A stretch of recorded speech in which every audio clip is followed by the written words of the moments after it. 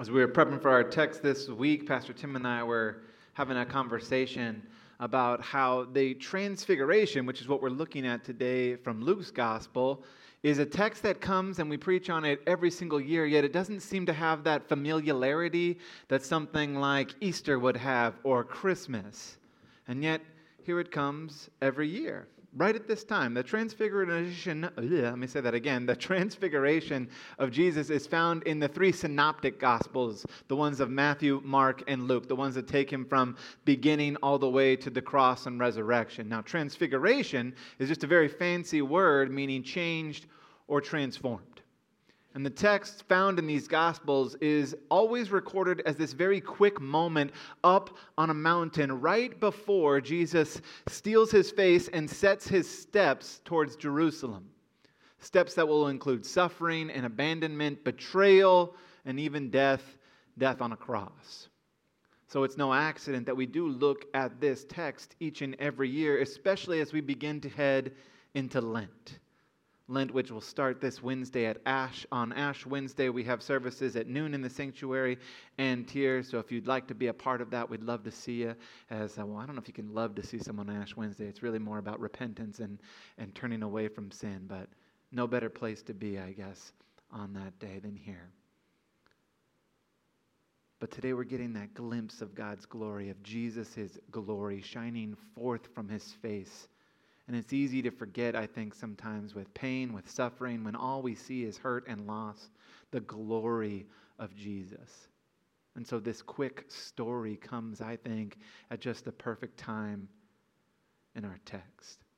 Now, one of the significant details that make Luke's account a little bit different than Matthew's and Mark's is something that I want to pull out today. See, in Luke's gospel, the transfiguration of our Lord is done in the context of prayer. Jesus goes up to the mountain specifically to pray, and I think this is something that Luke wants us to know, because prayer, in fact, is really a significant theme throughout Luke's two books, Luke and Acts. Now, he has Jesus, Luke does, praying multiple times throughout his gospel. We see it during his baptism, which is unique. See, in Jesus' baptism, the Holy Spirit descends upon him and as a dove, but only Luke captures him praying during that time. Only Luke captures after he names the 12 apostles coming after a night of prayer. Only Luke captures when Peter says, Jesus, you are the Messiah, that it is done in the context of Jesus praying. Jesus is praying all the time throughout Luke's gospel, whether he's going out to preach the good news of the kingdom of God in the garden before his arrest or even on the cross.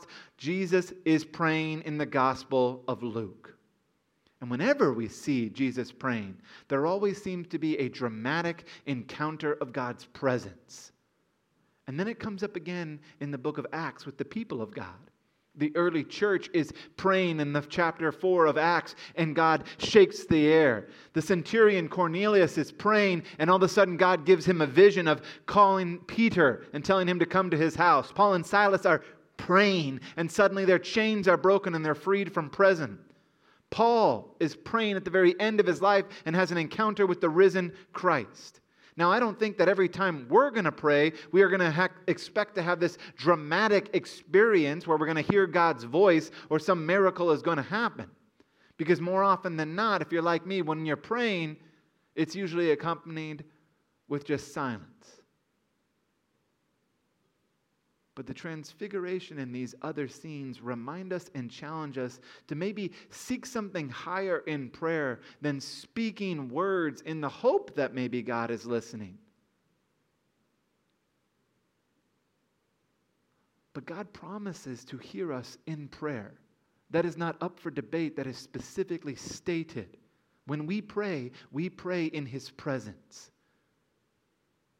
We are His children. We are not waiting in line so that when our problem becomes big enough, then we get to speak to God. Or we have to do something in order for God to notice us, and then He will turn His ear to us. Whenever we pray, we are encountering the powerful presence of God in our lives, whether His voice speaks to us through a cloud or whether it is silence. Perhaps what is described as the peace that passes all understanding isn't coming in prayer when we get what we want in prayer.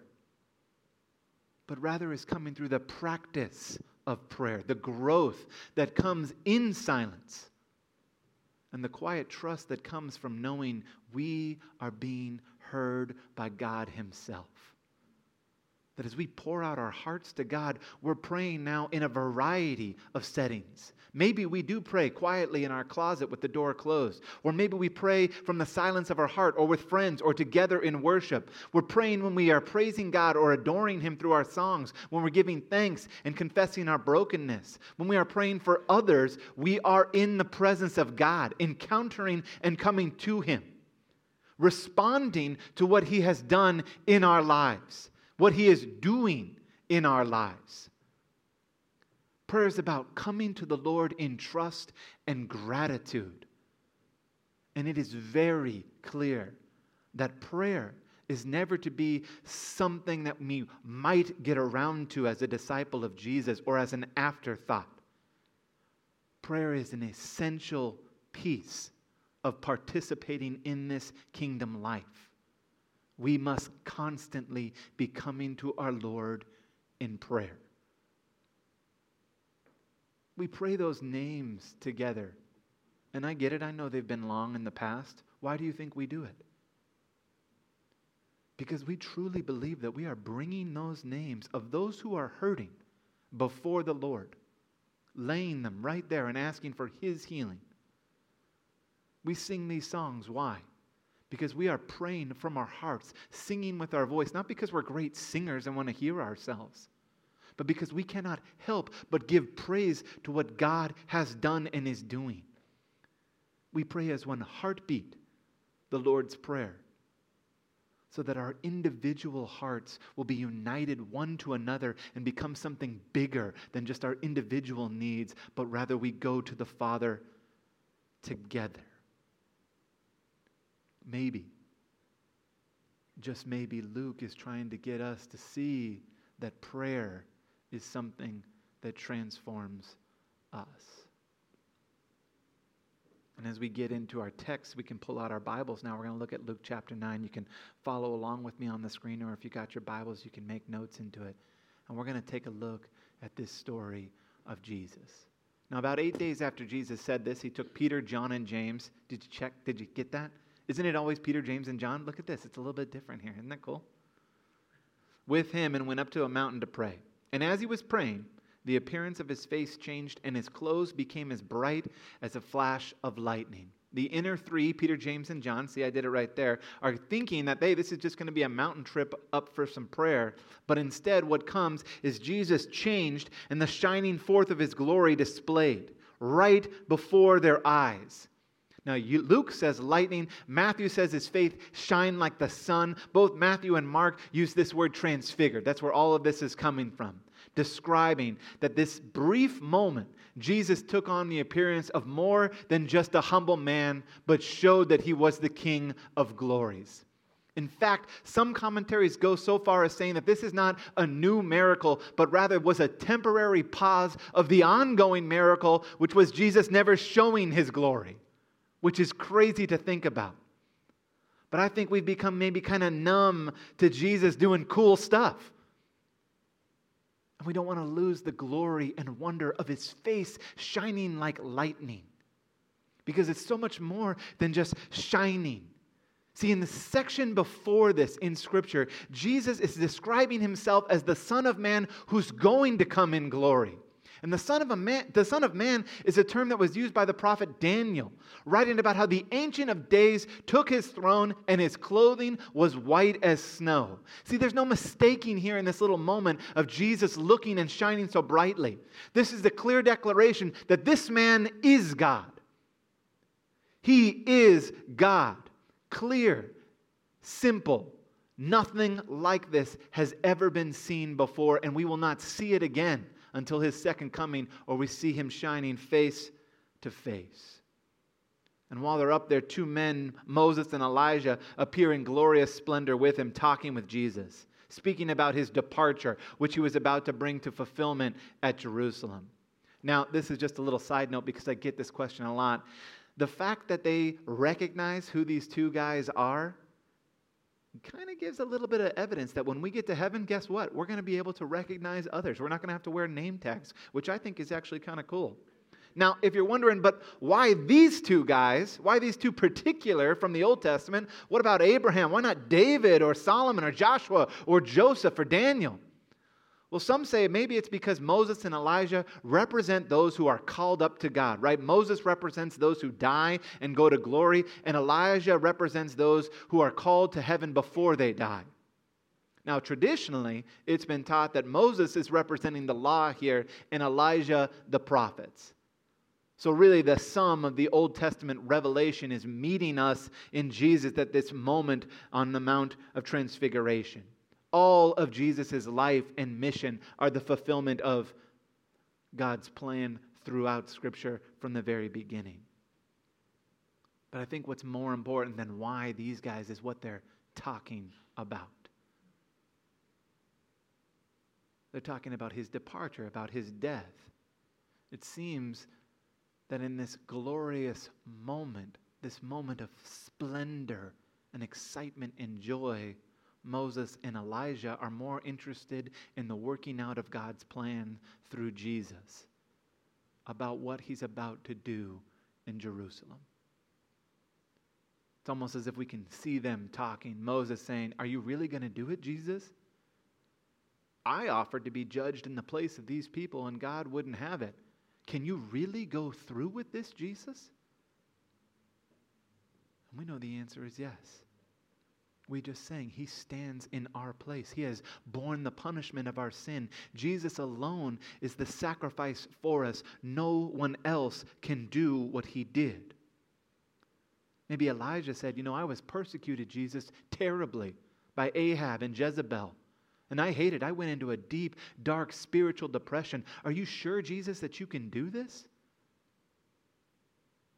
And we know that he does. That he takes the cup of wrath and drinks it. That he experiences God's face turning from him. So that we never have to. We don't get this in the translation, but departure here is really better translated exodus. Like a new Moses, Jesus is bringing about a new exodus, bringing about deliverance, but not from Egypt or Babylon or Rome, but deliverance from the real enemy. And that deliverance does not come through plagues, but by the death of those who enslave us. That deliverance comes by the death of God's own Son on a cross. And by his death and by his resurrection, Jesus opens up the way, like parting of the Red Sea, for his followers by faith in him to be freed from sin, from devil, and from death. Peter, his companions, they're sleepy. Aren't they always sleepy? Always falling asleep, these guys. But when they become fully awake, they saw his glory and the two men standing with him. And as the men are leaving, Peter said to Jesus, "Master, it's good for us to be here. Let's put up 3 shelters. One for you, one for Moses, one for Elijah." He didn't know what he was saying in parentheses. Like many of us do, Peter makes trouble when he speaks, not knowing what he said as they're leaving. But one thing here is very clear about Peter. What he said because he didn't want the scene of glory to stop. Now, a little more context here. In each of the accounts of the Transfiguration, Jesus states 6 days before this, right before it as you're reading along, that the Son of Man must suffer and die. And that his disciples must pick up their cross and follow him. In fact, Mark tells us, which is traditionally told from the perspective of Peter, that Jesus goes as far as rebuking Peter for talking this way, saying, No, you don't want to die, Jesus. That's not a good idea. Jesus says, "Get behind me, Satan, for you don't have the ways of God, but the ways of man on your heart." Look at the difference in how Peter responds in these different situations.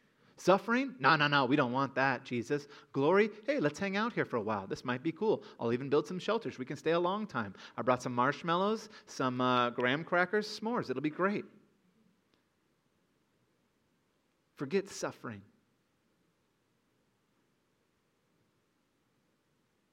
Forget pain. Forget death. And I get that.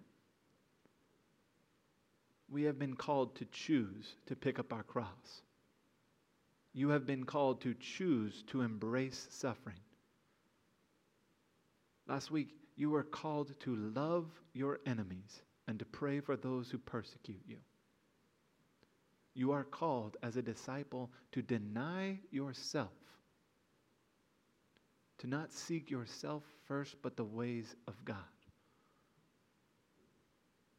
Because this is what Jesus does. That he would humble himself to the point of death on a cross. See, Peter's suggestion really means that not only does Jesus, or should Jesus, stay and avoid the cross, but this way he can too. So maybe you understand him asking that. Maybe like me, you get that. I don't want just a season of glory or a moment, Jesus. I want to stay in it. I want to stay where it's easy. I'm tired of how hard everything is. Text goes on to say that while Peter was speaking, a cloud appeared and covered them. They were afraid. A voice from the cloud saying, "This is my son whom I have chosen. Listen to him." And when the voice had spoken, they found that Jesus was alone. Disciples, they keep this to themselves. They don't tell anyone at that time what they had seen. This is my son. Listen to him. See, this voice is making things very clear. Whether it's glory or suffering, whether it's Moses or Elijah, the Son is what matters. Jesus is what matters. Moses and Elijah were great men, each having an important place in God's unfolding plan. Yet compared to Jesus, the Messiah, they were insignificant, seeking a life of glory and trying to reject suffering. In response to Jesus, it is all insignificant because nothing compares to him. Think about every song that we have sang today. The name of Jesus, power in his name, stand in his name, give all praise and glory to his name. Because nothing else is more important than Jesus. In fact, I'll go so far as saying the values and the law and the teachings are not as important as Jesus himself. Think, if Moses and Elijah represent the law, represent the prophets, and if you put them on the same value as Jesus, what are you going to get? Look at our world. Look at what happens when the law is the greatest thing. War breaks out. Greed erupts. Corruption is everywhere. There is brokenness when we only rely on the law.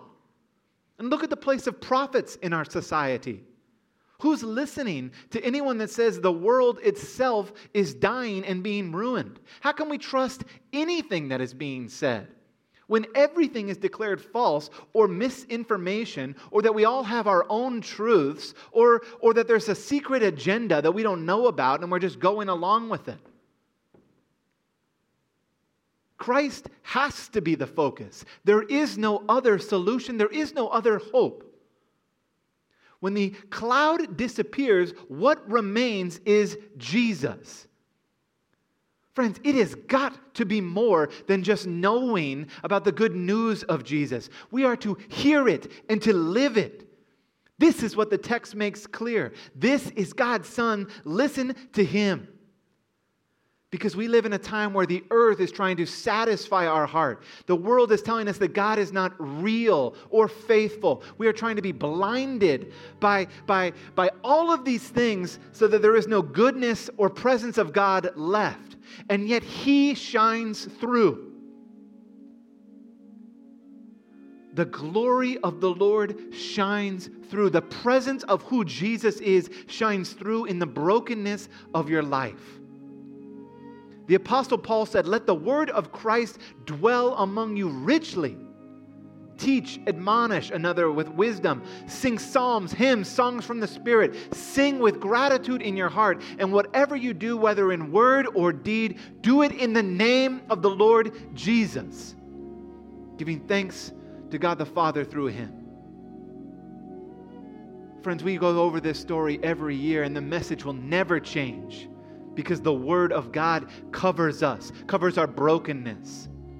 The Word of God calls to us, beckons us, come and hear the promises of hope, the promises of renewal, the promises of being found, of being known.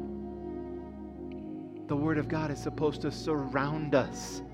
And above all, Jesus. Jesus is what is needed. You know, Peter, James, John, they have this awesome experience. The other disciples didn't get it. But friends, they still followed Jesus, did they not? We may not encounter Jesus in a cloud or hear God's voice speak, but that's not going to stop us from picking up our cross and following Him. For we are confident that we are going to experience peace and experience love, and we are going to experience hope beyond whatever difficulties come in this journey that is life. And don't you ever forget that it is not an accident that St. Luke included and highlighted prayer in all of this. Because whether you are on the mountain or in a moment of glory or you are in a season of suffering, He is with you. He is with you. And when everything clears, I promise you, what remains is Jesus. His Word, His Spirit, His love remains.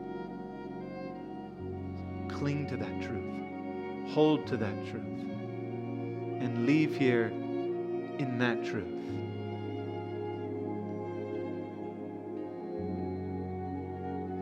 Lord, bless you.